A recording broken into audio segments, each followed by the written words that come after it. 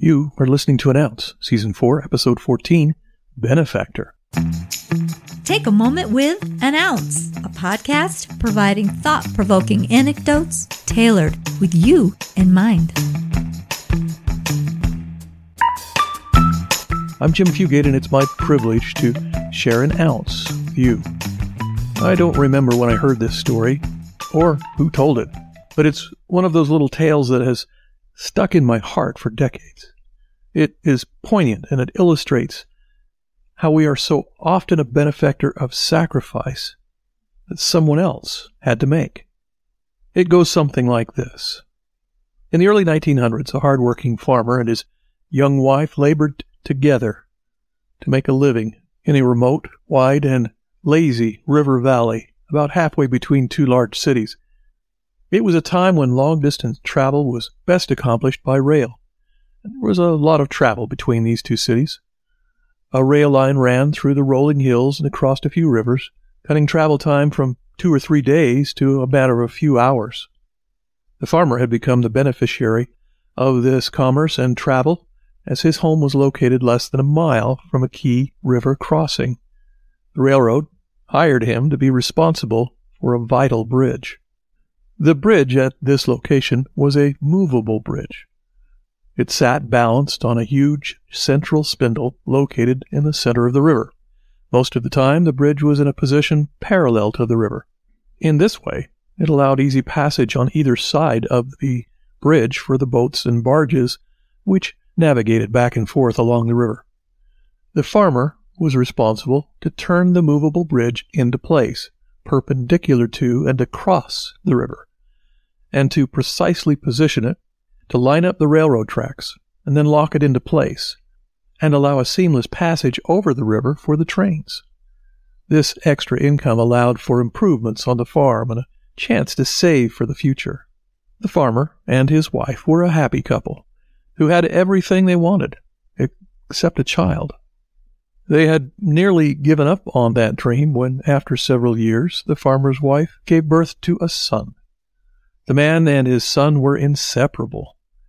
The boy was often found alongside his father in the barn, milking the cow, tending the fields, and in the little switch house at the railroad river crossing. The trains traveled on a tightly regulated schedule. The farmer was easily able to coordinate work on his land with the 4 scheduled trains that passed by every day, and he enjoyed having his now 6-year-old son accompany him to the switch house as often as possible. The two would walk to the crossing, take a little rowboat across the river to climb up to the switch house on the other shore, and as they crossed over, they inspected the rails and the bridge to be sure they had not been damaged by passing barges and boats. One night, as the farmer was leaving to swing the bridge into place, he found his sweet little son had fallen asleep for the night.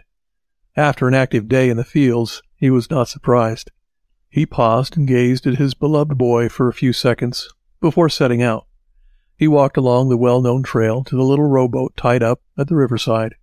He crossed over the river, inspecting the bridge just as he had hundreds of times before. He was smiling, and a little envious as he thought of his son slumbering in bed at home. He tied up the boat on the far side of the river and walked up to the switch house. In the distance, he could hear the lonely whistle of the approaching passenger train. He pulled on the big lever of the switch to begin the movement of the bridge into place across the river. The bridge, in reaction to him pulling the lever, would rotate into place across the river, and the rails would precisely lock into place, allowing safe passage for the thundering train. But this time, the bridge didn't move. He pulled back on the big lever again. The bridge did not react. He knew what to do. He quickly went into action with a large hand wheel to manually turn the bridge into place. He was a strong man, but it took almost all his strength to get the bridge turned before the train arrived. Failing to get this done in time would condemn 100 or more passengers to probable traumatic deaths as the train fell into the river. This was an event he alone had the ability to prevent, and he was determined to do so. With beads of sweat on his forehead and his muscles aching with exertion, he turned that wheel. As he got the bridge into place, there was one more thing to do.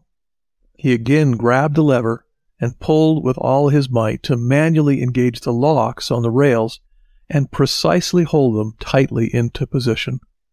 Then, as the train approached, he heard a faint but familiar sound. "Daddy?" Apparently, his son had awakened, and not wanting to be left behind, decided to follow his father to the bridge. Finding the bridge already in place, he decided to cross the bridge to the switch house on the other side, where he knew he would find his buddy, his dad. The farmer looked up and caught a glimpse about halfway across the bridge of his precious young boy, crossing over to join him. The farmer made the gut-wrenching realization that the bridge was too narrow to allow a train and a boy to pass at the same time. His first impulse was to let go of the switch, releasing the lock on the rails, and run to save his son. He then realized there was no time to run to his son and carry him off the bridge to safety. And releasing the lever, though it might be the only chance to save his son, would doom the train and everyone on it. The farmer made an impossible choice.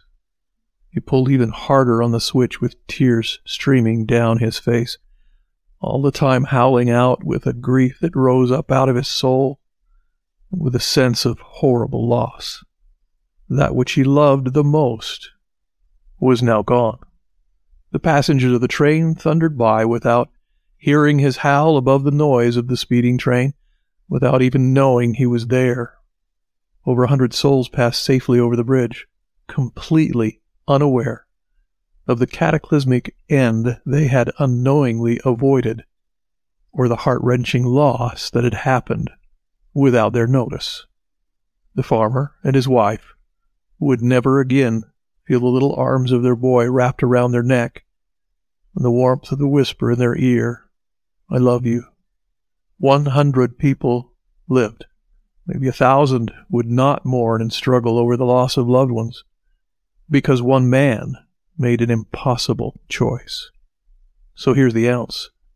As a passenger on the rapidly speeding express train of life, are we aware of the sacrifices that were made to benefit us by soldiers, pioneers, countless other committed souls who came before us and chose to commit their honor and their lives to do what needed to be done?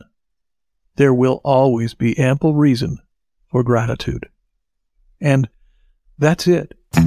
An ounce submitted for your consideration. Thank you for listening to another great episode of An Ounce.